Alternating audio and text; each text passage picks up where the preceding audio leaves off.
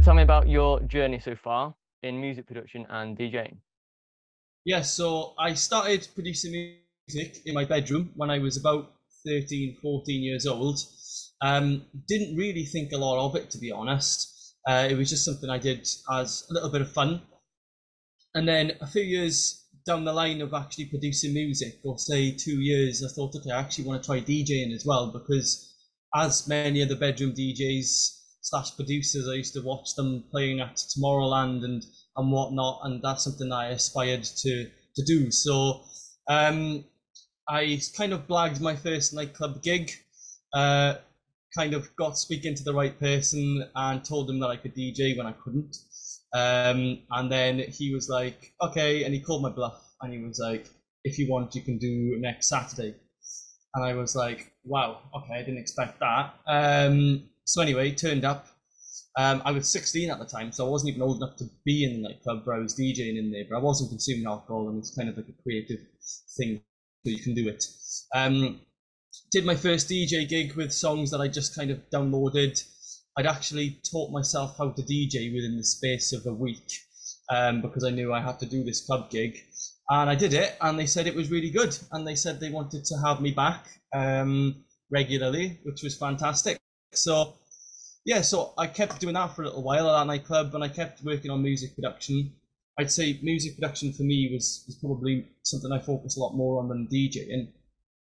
And then I was at sort of a good stage with music production. I got my first record label release in 2015.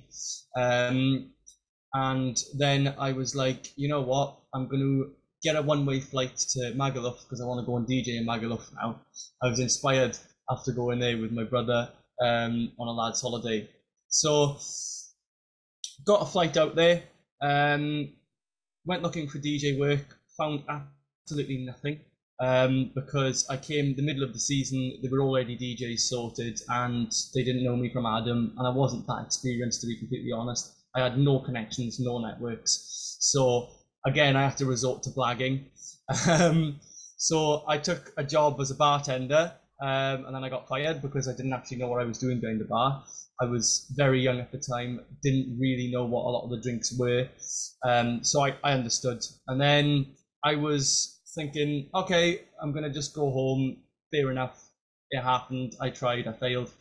And then I saw another nightclub that was asking for bar staff. So I was like, okay, well, I suppose I could have another month out in Magaluf. Went into that nightclub and asked them for a job as a barman. They were like, yeah. And luckily I was a little bit better then when I started that bar job, so I actually knew what I was doing a little bit more. And then I just got talking to the boss one night and he was like, so what do you do back home? And I said, oh, well, I'm actually a DJ. I said, I DJ in small little bars and clubs around Wales, because that was sort of where I was by that point. And he was like, okay, well, if you're that good, he was like, you can do the last hour tonight. And nice. I was, right. So again, I had to sort of put my money where my mouth was. Jumped on, used the other DJ's songs and just showed him that I could mix, basically. And then he sort of said, okay, well, you come back tomorrow, bring your headphones and your USBs. And yeah, from then on, I did a little bit of DJing, a little bit of bar work at this nightclub, left Magaluf at the end of the season. And when I left, I was thinking, oh, I wonder if I'm going to get anything next year. And I actually got 6 offers that year. But instead, I got offered to DJ in Bulgaria, and they were offering me a really good deal, so I took that. Did Bulgaria for a few years, then went back to Spain. And just like with any industry, I networked quite a bit, and then was able to, make a good living DJing around the UK and abroad.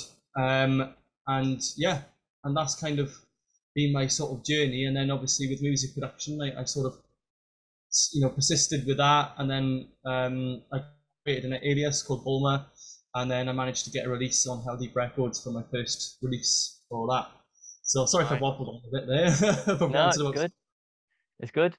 So what was it like, your first ever gig, sort of half blagging it? You didn't even know fully what you were doing. You knew enough, but what was it like? Like, what emotions were you feeling? Terrifying, to be honest. It really, really was. I remember being so scared because I was a 16-year-old kid. I'd not really gone to a lot of nightclubs. and I was going into a nightclub that was, it was known for not being super friendly, shall we say, but it was a great club as well. And my mother was worried as well. She was like, what if you do bad and like people, try to lynch you or whatever like that? Or what if I just, completely make a fool of myself? Because the town I was in was quite a small town. So word would spread fast. So I was very, very, very nervous. And then I turned up and they had these decks and I didn't even know to use them. And I was like, I don't know what to do. I was just standing there. I was like, I can't play. I was like, I don't even know how to use these decks. And then luckily I was able to connect my laptop to the mixer and mix on virtual DJ. And that was kind of a very, very lucky break for me. And that was kind of what solidified sort of me thinking, okay, I can actually do this, Yeah, cool. So in terms of like making music, what goes through your head in the process of it? Like, do you enjoy the process, or are you thinking, I need this to be really good? Yeah, so inspiration is very important. I think before you even start a track, the main reason I'll jump onto a project and start something new is because I've thought of a song, or I've had something in my head, or I've heard another song and I'm like, oh wait, I want to do something similar. And that will cause me to jump onto the project. Although when I'm actually on the project and I'm actually producing, I'm always thinking back to sort of my experience playing songs in a nightclub and thinking, okay, could this actually be suitable to play in a nightclub? Would DJs actually play this? And I think that's really important to try and recreate the energy of a lot of these main room songs, if that's the genre you're playing, or you're producing rather, to really put yourself in the shoes of a DJ who might be playing that song and thinking, okay, could I see this actually getting a good reaction? And if I don't believe that it will get a good reaction, I simply just will not continue the project. For me, it's all about actually the song, being able to support itself when it's played live and being something that people can listen to. Okay, so yeah, that makes sense. So what does success look like when you release a track? Is it Spotify plays? Is it a good crowd reaction when you're DJing? What does it look like to you? Yeah, so I suppose success is kind of a subjective topic, really. It's really what you perceive as success. I mean, for my release on Heldeep, it didn't get millions of views, and plays. It got a few, but it didn't get, an astronomical amount. But it got support from a lot of big DJs. So before it was even released, it got played by David Guetta, it got played by Martin Garrix, it got played by Tiesto, it got played obviously by all the Heldens.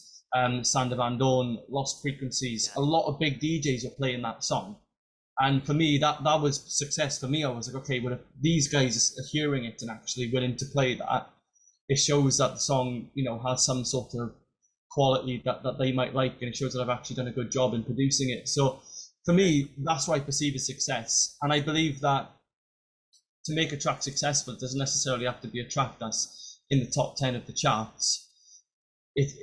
A successful track is a track that people listen to and they love, and you get your own little fan base from that track, and they really, you get a lot of good comments on it. And for me, that's success. Super. Okay, and I hear this quote about obviously quality versus quantity. Someone could release a track every week, but it might not be very high quality. What's your approach to it? Yeah, I 100% agree. I think in any creative industry, there's always a sort of differential between the creative side of it and the industry as a business. And a lot of producers get caught in the latter, where they feel like they've got to pump out these tracks to continue this momentum. And that's fine, because it does work. If you keep the momentum up and, it's like the shotgun method, eventually you will hit something. However, for me, I believe in the actual craft of music production. And I'm not necessarily doing it to get famous or anything. I'm not really bothered about that. I do it because I love producing music, and I feel like the music that I produce is a reflection of myself and my abilities. So I would never release a track that I wasn't absolutely 110% on. But that's obviously quite contentious, because a lot of producers would disagree with me and say you should release a track. Even if it's never going to be perfect, just release it. But I suppose everyone's got their own way of doing things, and that's my way of doing it. True. Okay, that makes sense. And when it comes to releasing tracks, there's a massive debate about using record labels or going independent, especially like with social media and everything. what approach do you use for that? Would you use your own social media following, or would you try and get it signed by a record label? For me, it's a little bit different because my first release on Bulma was my first release. I mean, it was the first song I ever released under Bulma, so I didn't really have any following to sort of draw on. You know, I could upload it somewhere and hope for the best. A lot of managers have told me in the industry that producers who create their own record labels and build it from the ground up, releasing their own music on it, tend to be a lot more respected in the industry. And I can see why, because obviously you're creating an imprint as well as a brand, and you know, I can see that. But for me, I think genuinely the most effective way of just releasing good music and getting your name out there and getting that following is by releasing it on a good record label that has connections to DJs who can spin that track, and you know, has a very good marketing team. Because to do that on your own with, you know, maybe not a lot of money or maybe not a lot of knowledge on the industry is a very difficult thing to do. Okay, that makes sense. And when it comes to your process of approaching record labels, what do you normally do? Do you email them, or is there any tool that you use? So yeah, to be honest, I don't even email them anymore. I used to send hundreds of emails of my demos to labels, and I wouldn't get anywhere, as many producers do, and it was very frustrating. So what I realized that I needed to do really was actually network with people who work within the labels, build connections with people I can actually speak to and say, oh, by the way, I've made this, do you want to have a listen to it? Because that's, you know, the ratio of tracks getting signed from that method as opposed to, you know, just sending it to a record label email is like 100 to 1, you know.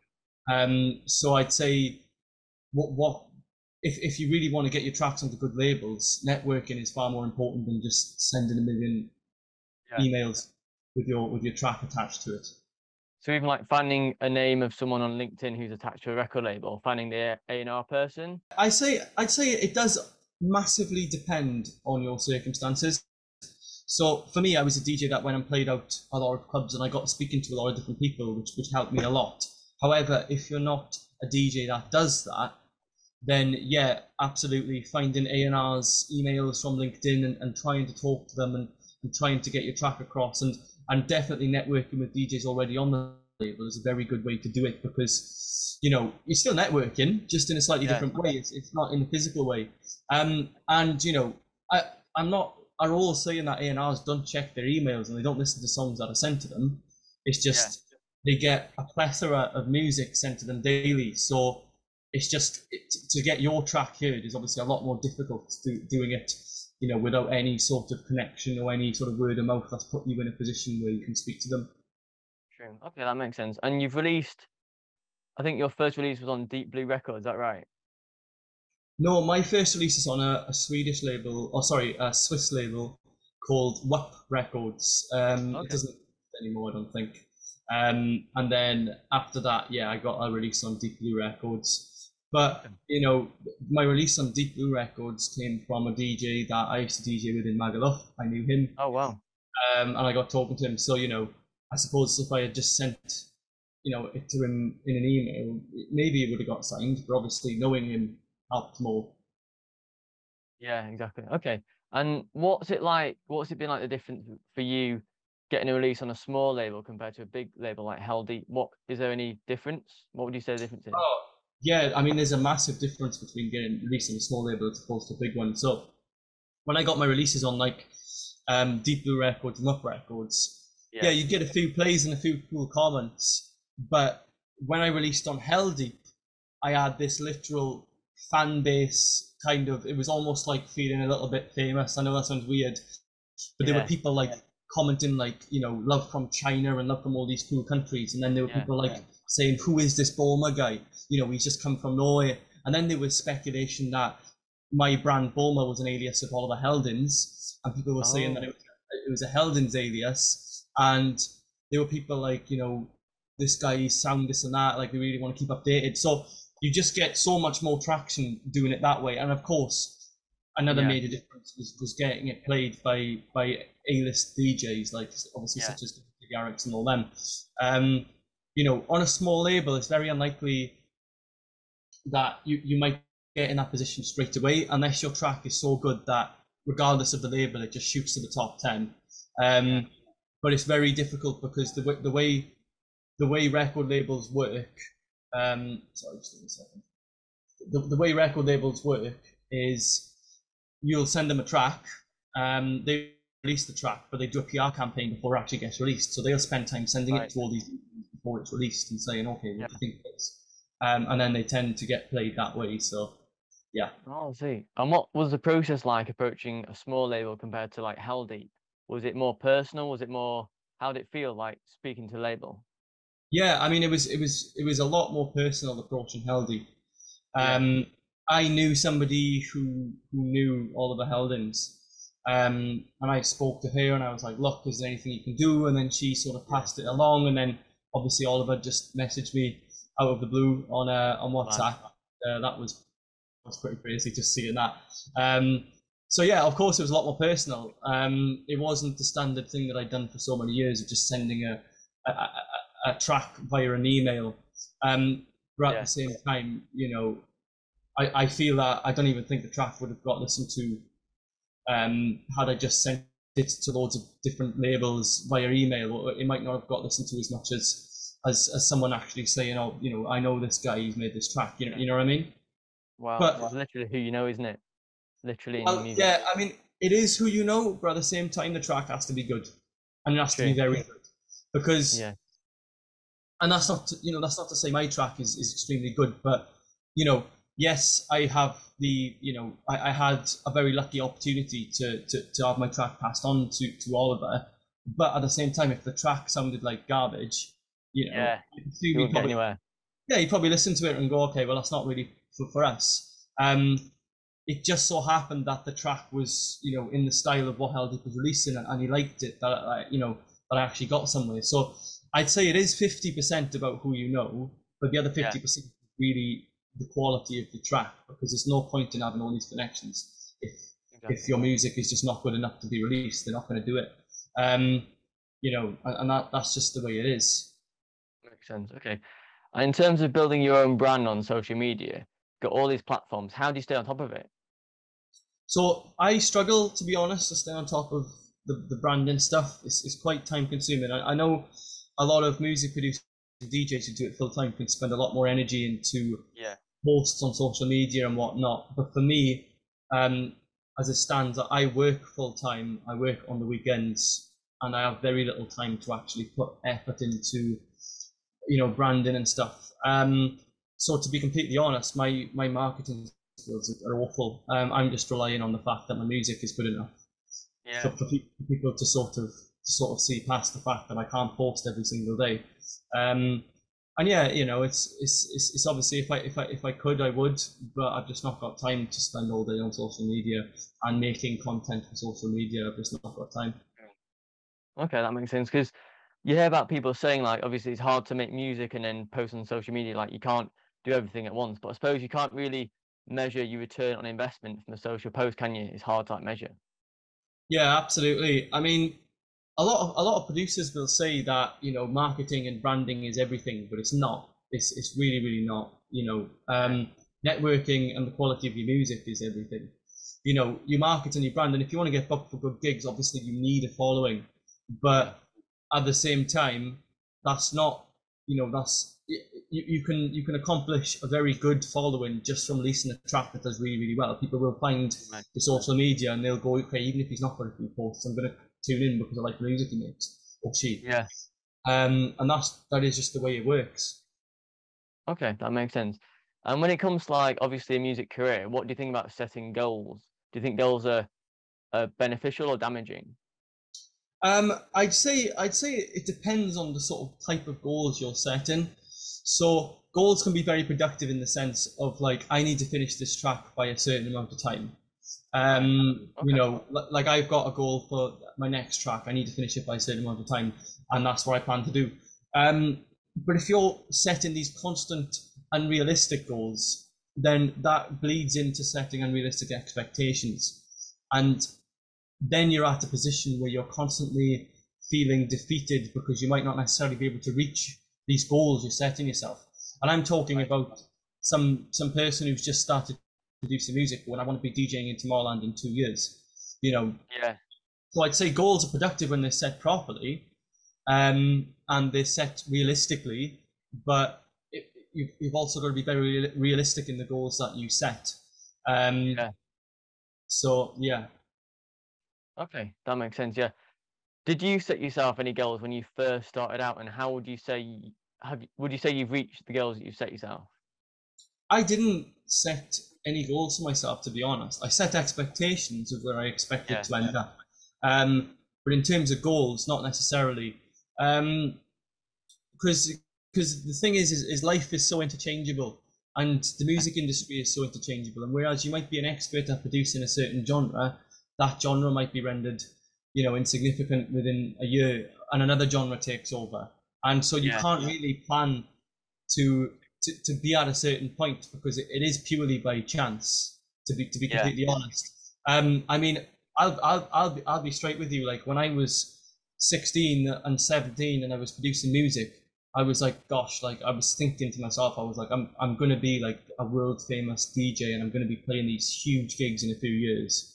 That didn't happen, and that wasn't because I didn't want it to happen. That wasn't because I didn't want it to happen. That was because I decided that other things in my life should take more priority. And as someone who's DJ'd a lot over the years, I've realized that, you know, being a DJ and touring is actually not the lifestyle that I really want. I'd like to do it here and there, but I don't want to be a DJ that's constantly on the road and constantly touring, because for me, that's just not where I want from life, and that's not why I produce music. Okay. On that note, do you have any regrets of the choices you've made so far with your music career? Yeah, absolutely. Yeah, I mean, it's a hard thing to say I regret things, because there's things that at the time I might necessarily have thought was a bad move, but then I found out later down the line it's actually saved me from a world of other catastrophe, so we say. But I mean, you know, things I do regret is obviously not spending as much time producing as I should be. Like when I got this release on Heldeep, I had so much time off producing music, because other things just got in the way.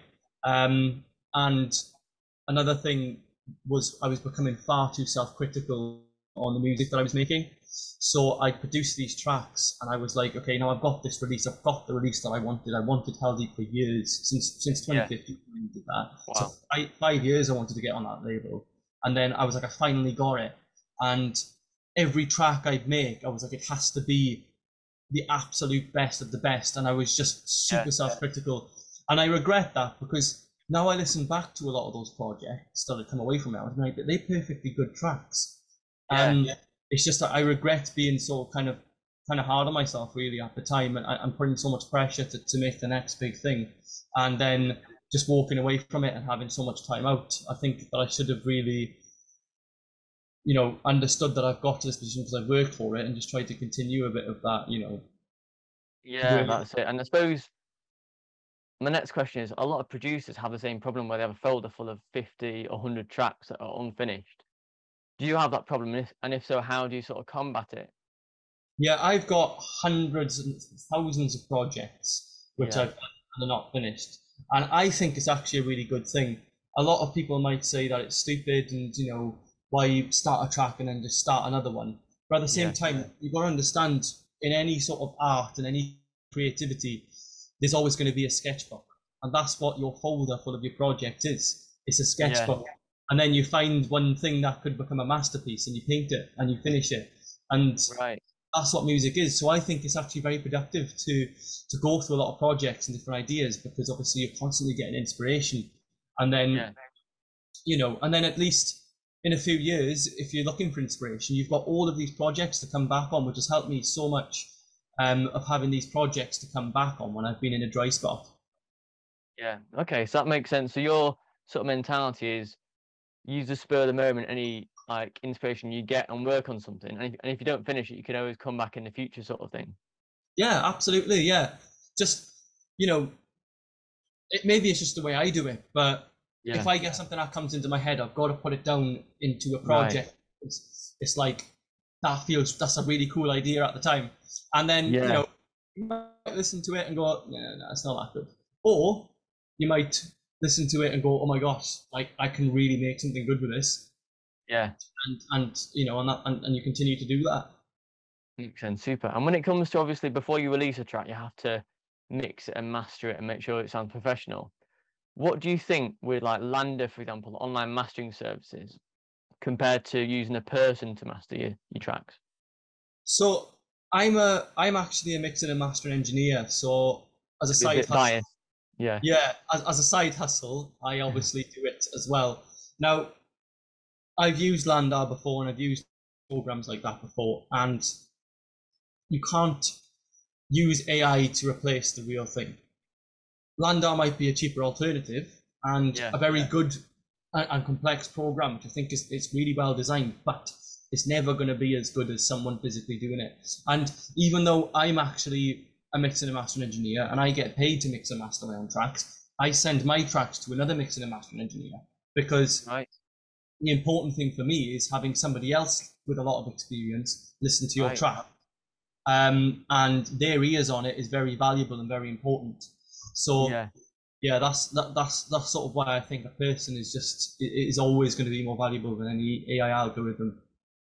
Yeah. Makes sense. Okay. Super. And in terms of the electronic music industry and the DJ and producing industry, how do you think it's going to change in the next few years? Like, can you sort of foresee a big change in the industry? What in the DJ industry or the music industry in general? Music industry in general. I'd say the music industry, the music industry is always going to remain constant. There are always going to be tracks that reach the charts. I'd say the genres which are really coming through now is obviously techno and tech house. They're becoming bigger and more mainstream genres. But also on the flip side of that, you have a lot of these rap artists with very complex names that are becoming quite popular. And I think the way in which we process new releases is going to change through TikTok. Most people are getting their music from there, and the songs that are becoming popular on TikTok are actually becoming songs that are in the charts now. And so it's hard to say what specific genre will become popular, because if I knew that answer, then I'd make a lot of people very rich, including myself. But the way in which we consume music is very clear that social media is going to be the most pivotal platform in actually getting new music and actually deciding what's popular and what's not, I think. Yeah. Okay, super. And in terms of getting noticed, do you think with all this social media noise, do you think it makes it easier or harder to get noticed as a producer? It is a very, very difficult question because the two are completely balanced in one respect. So in one way, you've got every producer trying to shoot their shot on social media and go viral and get noticed. So it becomes a very saturated market. However, social media, despite all of that, does give a producer the opportunity to be very unknown, make a track, and it goes on the right video, the right person, it gets seen by the right people, and it absolutely blows up. So I think the two kind of balance each other out, really. But I think that the takeaway from it all is that social media is here to stay, and it's a very, very important tool that producers can use now. But at the same time, I feel like social media isn't really testament to the quality of music. It's testament to the tracks that just go viral because they're on the right video and that becomes a trend. But that doesn't necessarily reflect the quality of the song, which is a bit of a shame, really. But I feel like producers now will start making their songs a bit more TikTokable, shall we call it? And a bit more, viral, kind of geared towards becoming viral. Makes sense. Okay, cool. And a question on, obviously, your DJ career so far. What would you say are the best and worst moments? Because obviously you've had residencies all over the place and you don't like the lifestyle of traveling and the DJ lifestyle. What is it that you don't like and what is it you do like about it? Yeah, so I mean, it's kind of a difficult one because there's things that I don't like about it, which I also like. Yeah. So for me, I love that the DJ industry and what I do has given me the opportunity to go to so many cool places and meet the most amazing, talented people you could ever come across. And on a personal level, it elevated me socially. You know, I was just a nerdy little kid who produced music, and then I was DJing in these super clubs abroad and being, you know, the poster boy. And Yeah. any kid who's like 18 years old, 19 years old, that's just such an insane thing to see and getting all this respect. And I love that. But, you know, that's not why I do it for the attention and the glory or whatever. I think what I really love most about it is performing, just seeing the crowd react well to something that you've put a lot of creativity and energy into, and having that admiration for music that you make and something that you are so passionate about as well. Now, the things obviously I didn't like about it, there's a lot of people in the industry, in the DJ industry, who do not have good intentions, and they're very snaky. They will, you know, undercut you, or they will, you know, try to talk bad about you behind your back, and they'll try and sabotage your career. And I think going far in the industry allowed me to see a very dark side of it, and that's something I didn't like. But, you know, I suppose it's the same in many industries, really. I suppose my lowest point really was when I was doing seasons abroad, and you don't get a night off when you're doing seasons abroad. You're DJing 7 days a week. In Magaluf, in Bulgaria, I did get some nights off, but and you reach a point where you're so out of touch socially because you're DJing all night, and then you're going to these after parties, and then you're sleeping all day, and you're just so out of sync with everybody else, and you fall into a bit of a depressive state because you kind of just the only thing you do when you're awake is go into a nightclub and you're surrounded by loud music and drunk people, and for any sane normal person that's going to take a toll. And the bar staff, you know, the managers, they all have to go through it. But as a DJ, there's that added kind of element of pressure, because if you don't do a good job and the club empties, or you make a mistake, people notice, and that could mean the end of your job, because it's a very saturated market. There's a lot of people trying to do it. So yeah, the thing that put me in a bit of a low place when I was doing it was the repetitive DJing every single night, just being surrounded by loud music, drunk people, but combined with the pressure of having to perform every single night, because you know that if you slack and you slip behind, they could just find somebody else. And that's always at the back of your mind. At least it is mine as a professional. Wow. Okay, but would you say if someone's looking to do a season abroad in Magaluf or Bulgaria, would you say the positives outweigh the negatives in your mind? How would you say? Yeah. Oh yeah. Look, the positives absolutely outweigh the negatives. I wouldn't do it if it was the other way around. I mean, you know, I would sleep most of the day, but on the days that I would get up early, I'd have the most amazing experiences. Like, I would be on jet skis with my friends. I'd be flying a plane around Mallorca. I'd be going to these cool villages and riding my moped around the island.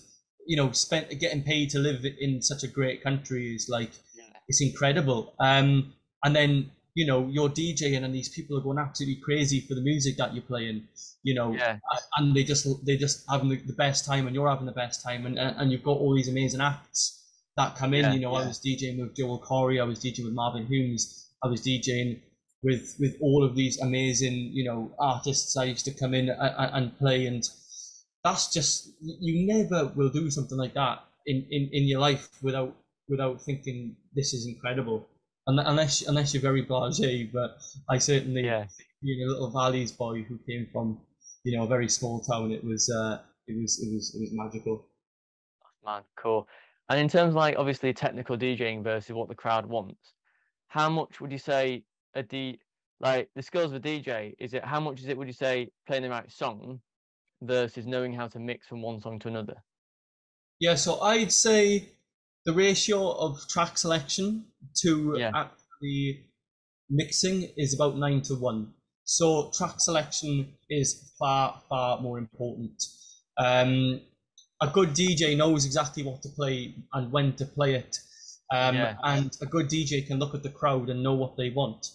the crowd doesn't necessarily care as much Right. about how you mix the track as opposed to what track's coming in. But at the same time, a DJ who can play very well and mix very well and surprise the crowd with these really cool transitions is obviously really good as well. So yeah. Okay, so if someone said, "Oh, you're a good DJ or a bad DJ," what would you think they were talking about? Yeah, I think that they were kind of more on the side of track selection. I think that they'd, for me as a commercial DJ, Yeah. knowing what to play is very important, and being able to read the crowd very important. So when somebody says you're a good DJ, for me that means, okay, I've understood what the crowd wants, and I've kept them in the club by playing what they want and being very flexible.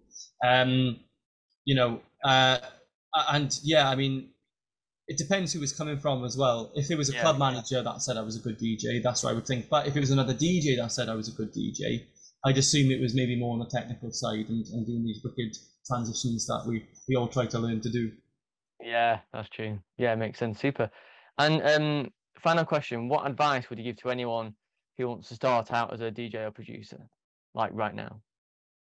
I'd say do it because you want to do it. I mean, this is advice that I've been giving for years. A lot of people start because they see the kind of the good side to it, and they see the glory and the touring and the women and well, maybe the men. I don't know, whatever you're into. And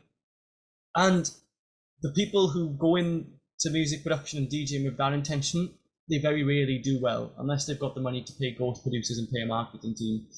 If you're just trying to do it as yourself, then it's you're not going to do well if that's at the back of your mind.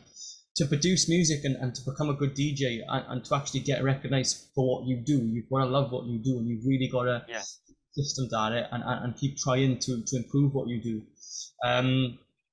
And I think if your intentions are pure and you understand that and you produce music and you DJ because you genuinely love it, then you will succeed. But at the same time as well, one thing I'll say which is very important is to always have in the back of your head that the music industry is a business, and that music is played for people who go out on, maybe like a night out and they enjoy the music. And you've always got to have, depending on what genre you make, of course, you've always got to have in the back of your head, okay, are people actually going to listen to this and are people going to enjoy it? Because, if you're making 170 BPM techno, you want to be a commercial DJ who's headlining, some ridiculous, well-known festival, then you've got to consider whether that's actually going to be plausible. Yeah. Okay. So it's got to sort of be what you enjoy doing, like be self-aware that you're doing it for yourself, not for some external motivation, as well as be practical, because the music you make, if you want to do well, it has to be commercially viable, sort of thing. Yeah, I mean, of course, if you're producing in an underground market as well, and you're producing underground market, that's fine. But as long as I think the most important thing is that if you're making music for a specific audience and you know what that audience is, I think that's the important. Because if you're just making music and you don't really know, where it's going to go and who's going to really listen to it, you just lose direction, and then you don't really know where to apply yourself. So I think an understanding of, who am I actually producing this for? Who's my audience? That's something you've really got to consider when you're actually producing music. Makes sense. Super. Well, that's it. Thanks for coming on, Dillon. Been a pleasure to speak with you. And cool. Catch you later. Pleasure. All right, mate. Thanks.